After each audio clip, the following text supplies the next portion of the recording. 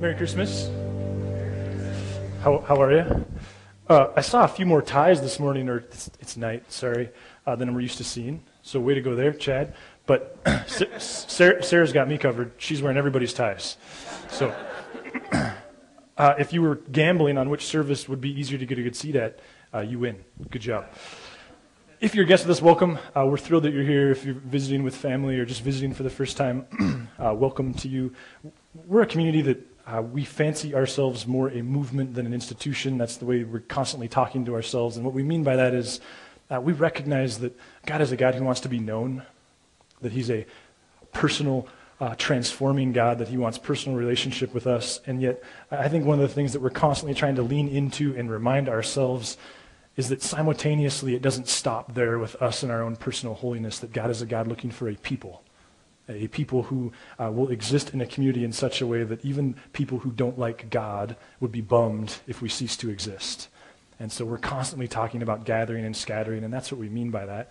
It hit us, my voice, see, that's a compliment to your music, because my voice is gone, and I can't sing. It hit us a couple weeks ago, like, wouldn't it be cool if a couple hundred people, or however many people, would gather with us and worship, if these people who came together to worship, Christmas and the significance of that, wouldn't it make sense, we thought, if that made a tangible impact in our community? Like, wouldn't it make sense if that made a tangible impact in the lives of the working poor in particular, if it pushed a little bit up against injustice? Because, where's my Bible? Oh, yeah. We're celebrating Jesus' birth, but his first sermon, which was like 3 minutes long, by the way, because that would have been a Jewish sermon, he quoted from Isaiah. He said this. Some of you are going like, where's Jesus' church? Because I want to go there. The Spirit of the Lord is on me because he has anointed me to preach good news to the poor. He sent me to proclaim freedom for the prisoners and recovery of sight for the blind, to release the oppressed, and to proclaim the year of the Lord's favor. Around here, we think of that as both metaphorical and literal. That yes, God is a God who wants to liberate us from our own sin, our own brokenness, whatever vocabulary you use to refer to the sin, separation from God problem. And yet at the exact same time, once again, we think that this is literal. That Jesus and his kingdom, his movement, his church is about pushing up against injustice. That it's about restoring righteousness to the community in which it's impacting. So our idea was, what if we all brought socks? Or what if we invited one another to bring socks? And then after our 2 services were over, we would swing by God's love and we would deposit some socks, because you all have socks in them with holes in them. How much more than the working poor or homeless people? So did anybody bring any socks? Okay, so hold on a second. We got to get rid of last service's socks. Felt it, and I know exactly where it came from.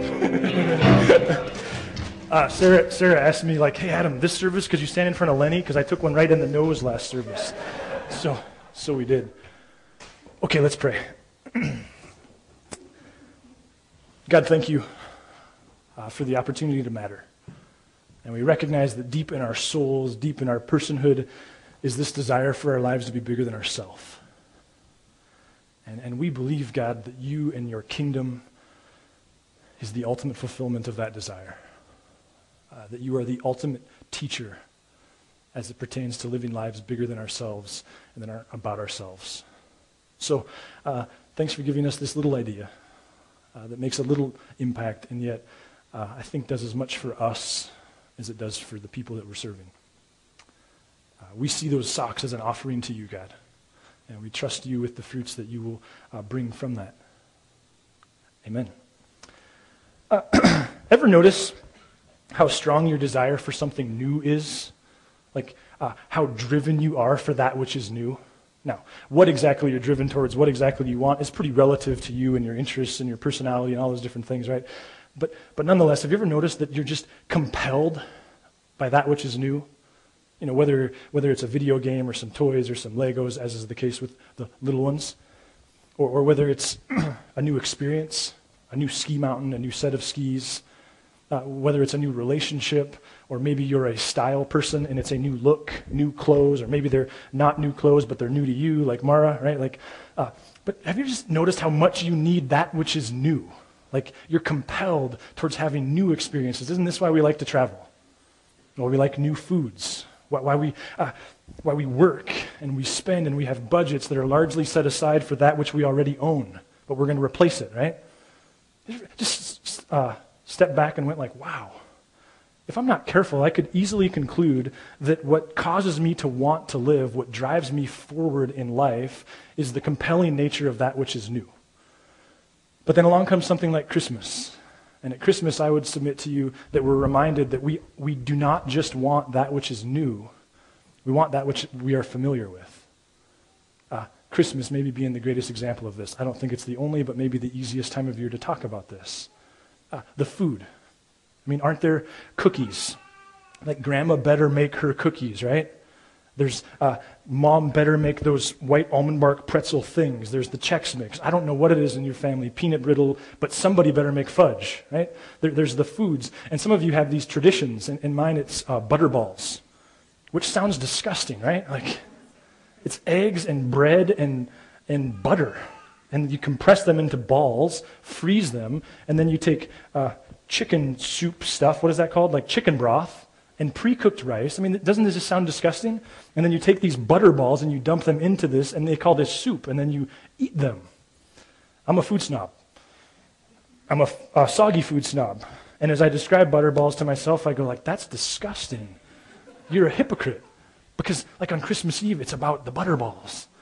I've got a friend who, he was inviting my wife and I over for breakfast on Christmas morning, and he was saying, oh yeah, in our family, I can't remember, it was like monkey brains. It wasn't monkey brains, it was something exotic. I was like, what is that?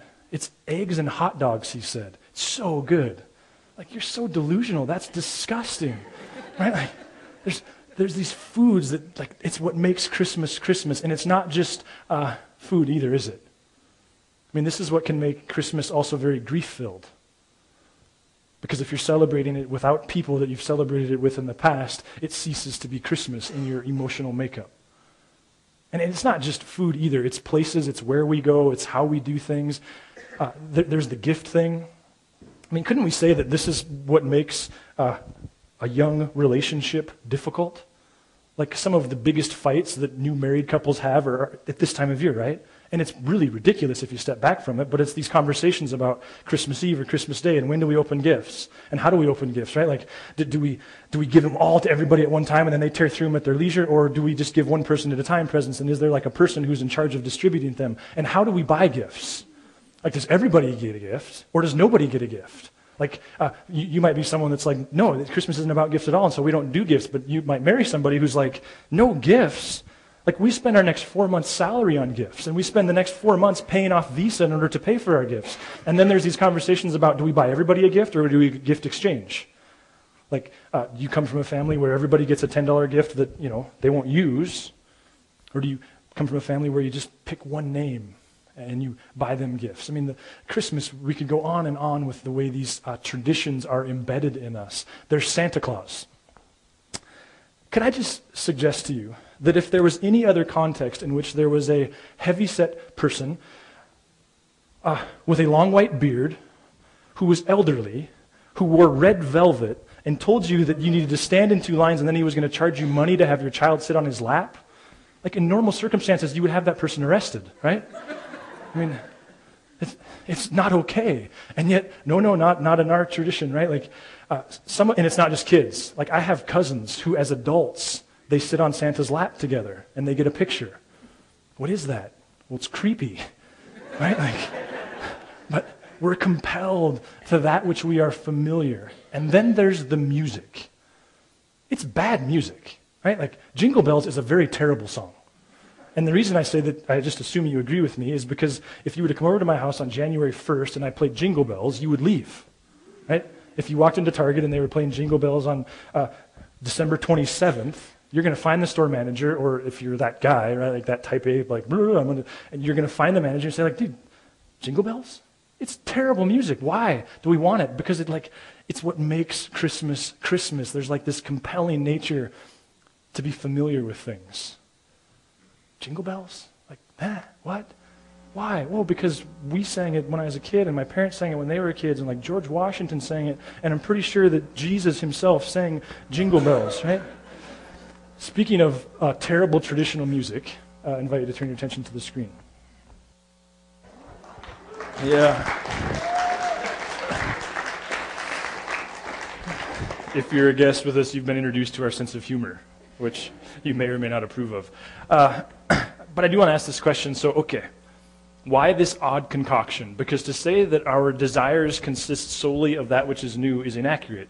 Christmas reminds us that we are compelled by tradition. We're compelled by that which we are familiar with. Why is that? What happens there? The text. It suggests something, and I guess this is what I want to lay out in front of you for your consideration tonight. Did you know that in the Jewish religious calendar, there are 37 days of festival? 37 days out of the year. There are lunar calendars, so it's not 365 days, it's fewer than that. 37 days a year. God doesn't just encourage, but actually commands the Jewish people to celebrate. 37 days a year where he says, stop what you're doing, withdraw from the monotony, withdraw from the everyday, and celebrate. Sometimes in the context of a family's home, sometimes in the community itself, sometimes in Jerusalem. And like some of you are thinking like, wow, my boss kind of hoses me because I get 14, right? Like 37, and we're not even talking about Sabbaths yet. Like that's its own deal, which the leverage for those of you that are the boss, because I know your pain, here's your leverage. Yeah, and it was a 6-day work week, and it started when the sun came up and it ended when the sun went down. So you just do that math, and I think you'll come out ahead. Anyway, 37 days a year. 37 days a year where you celebrate. Why? Is it because God is a God who recognizes the value of identity formation that happens in those festivals? Is God a God who understood that life will get going fast and we'll forget stuff?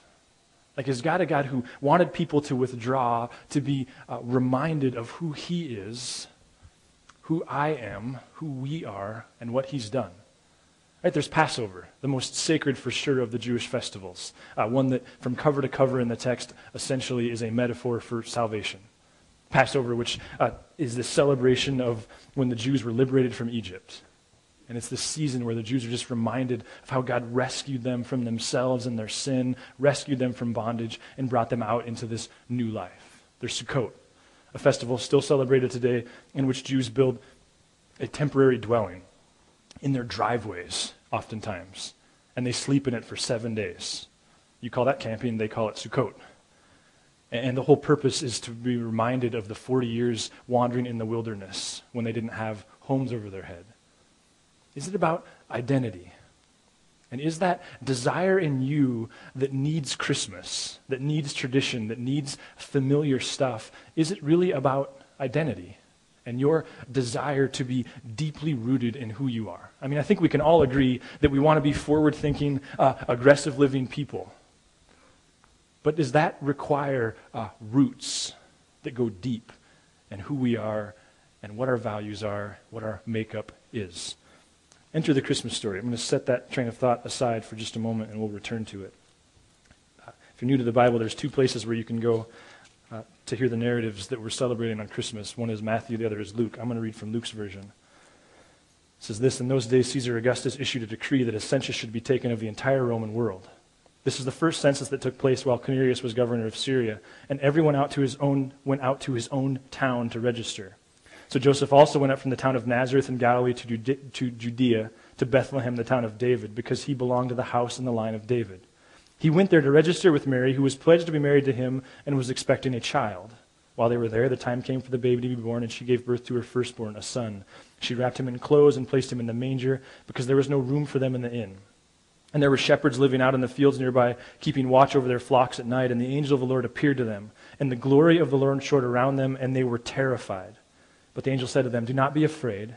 I bring you good news of great joy that will be for all the people. Today in the town of David a Savior has been born to you. He is Christ the Lord. This will be a sign to you. You will find a baby wrapped in clothes and lying in a manger.' Suddenly a great company of the heavenly hosts appeared with the angel, praising God and saying, 'Glory to God in the highest, and on earth peace to men on whom his favor rests.' When the angel had left him and gone into heaven, the shepherds said to one another, 'Let's go to Bethlehem and see this thing that has happened, which the Lord has told us about.' So they hurried off and they found Mary and Joseph and the baby who was lying in the manger. When they had seen him, they spread word concerning what had been told them about this child. And all who heard it were amazed at what the shepherds said to them. But Mary treasured up all these things and pondered them in her heart. The shepherds returned, glorifying and praising God for all the things they had heard and seen, which were just as they had been told. Now, in our culture, Christmas is kind of the climax of the whole year, isn't it? I mean, everything kind of builds up to it for most of us, and, everything's to Christmas and away from Christmas. It's the climax of our culture. And then there's these conversations, and I understand that there's these conversations about, particularly from well-intentioned, spiritual, Christ-following people, the desire to keep Christmas about the right stuff, and there's these conversations about don't spell Christmas with an X because it's somehow, an abomination to God. I'm not sure that I buy that, but just in case, my family's implemented some rules. You can't call it Xbox, it's the Christ box. And when they get hurt, they have Christ race. I was proud. You didn't even laugh, and I stole those jokes. Seriously, our intention tonight isn't really to talk to you about how to celebrate. My point in the 37 days and the need for tradition is simply this. It's not about how you celebrate, but the point is that you celebrate. That God is a God who would want you to celebrate. That the context in the text is the precedent of God's interaction with humanity over the course of human existence, and in particular since establishing Israel, is he has established these days. He values the role that celebrations have in grounding his people in who they are.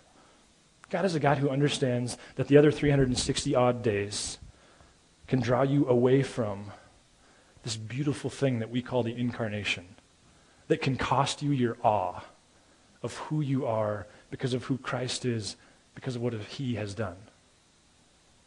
We talk a lot around here about the mundane, the everyday, and the value of the other 6 days. And for sure, God transforms us in those other days. I guess my point tonight is, but God values parties. I mean, call them what we want. Festivals, holidays, I don't know. You can drink Welch's grape juice if you want. God is a God who values the role of celebration, who values the role of how tradition can ingrain in us things that we already know. This is why we're always talking about the baby in the manger, right? Because it's so central to who we are as people if we believe that the baby in that manger was Jesus. I heard a story from a family who the husband, it was Christmas season and time to decorate, and he was going to be traveling a lot, and so he decided he was going to be a good husband and he was going to help his wife decorate because he was going to be gone for a bit. And so the first thing he did is he went to the garage and he grabbed one of the mini nativity scenes that they had, but this one was a particularly important one. It's made in Rome and apparently a big deal and expensive and valuable and all those different things. And as he pulled the box down off the storage shelf, he looked into it and it was filled with dog food. Now, my friend's no genius, well maybe he is, but no offense. But he knows that dog food crammed into a box means mices, right? Or mice. It means that, that thing's been full of mice at some point. So he brought the box into his house. He alerted the authorities that the mice had been in his nativity scene. And so he and his wife teamed up. And after disposing of the dog food, he would unwrap the nativity characters from the tissue paper, hand them to his wife, who would scrub them with bleach and all of that stuff. And then he would take the tissue paper and throw it into the fireplace with fire going. So on the process went. Finally, all the pieces were clean. So they kind of dried them off and brought them back to the fireplace, and they were getting ready to place them. And in fact, they did place them. And then they realized that baby Jesus was missing. And so, they had one of those husband and wife moments that when they tell you the story is much more dignified, I'm sure, than it was in that moment. And they started to search, and he said, well, he thought it was made of clay. And so he said, well, there'll be some remnant of it in the fire. And so he stuck the little fire prodder in the fire, and no remnants. So he Googled the name of whatever the thing it was made out of was, and he learned that it wasn't actually clay, it was a type of wood. So now they joke that either the rat stole baby Jesus or he incinerated him. But the baby Jesus is a big deal in the story, and Luke makes much of the manger, but not because it was a manger. I just want to talk real briefly about something, and I hope I can bring all these different threads together. Three times Luke mentions the manger. In verse 7, first of all says, she wrapped him in clothes and placed him in a manger. So this Christ child gets put in a manger. Then in verse 11 it says, today in the town of David a Savior has been born. These are the angels talking to the shepherds. Today in the town of David a Savior has been born to you. He is Christ the Lord. Christ was a government title for Caesar. This wasn't a new religious term for these people. This was a claim that this child isn't just another child. This infant, not just another infant. This is the real king of the world. That's the assertion. And then the angel said, and you'll find him, and you will find a baby wrapped in clothes and lying in a manger. So the manger is about how do we find this guy. And then in verse 16, so they hurried off and found Joseph and the baby who was lying in the manger. Here's the deal. When the shepherds got to the manger, they had to make the same decision each and every one of us has to make. Is this another baby? Valuable and significant because it's human life? Or is this more than just another baby? Is this baby lying in this manger the king of the world, the real ruler, the awaited Messiah, the Savior?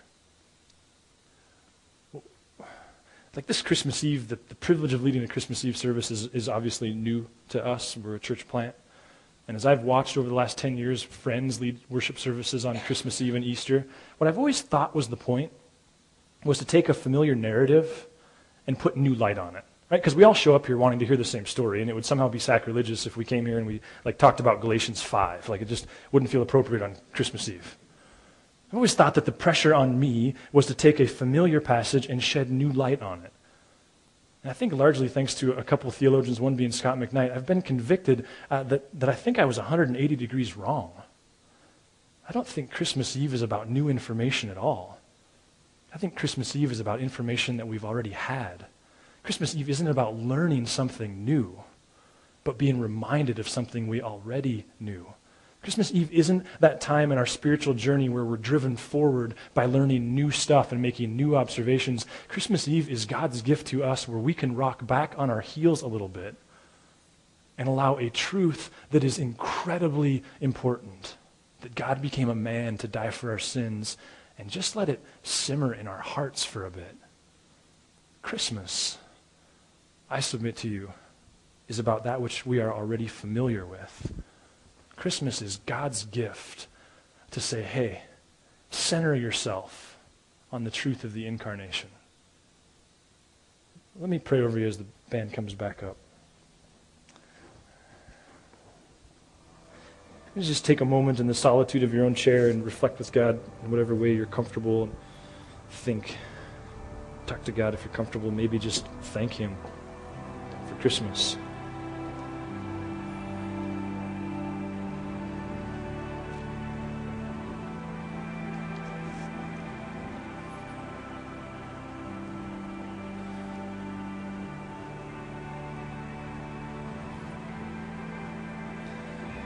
Lord God, thank you for Christmas.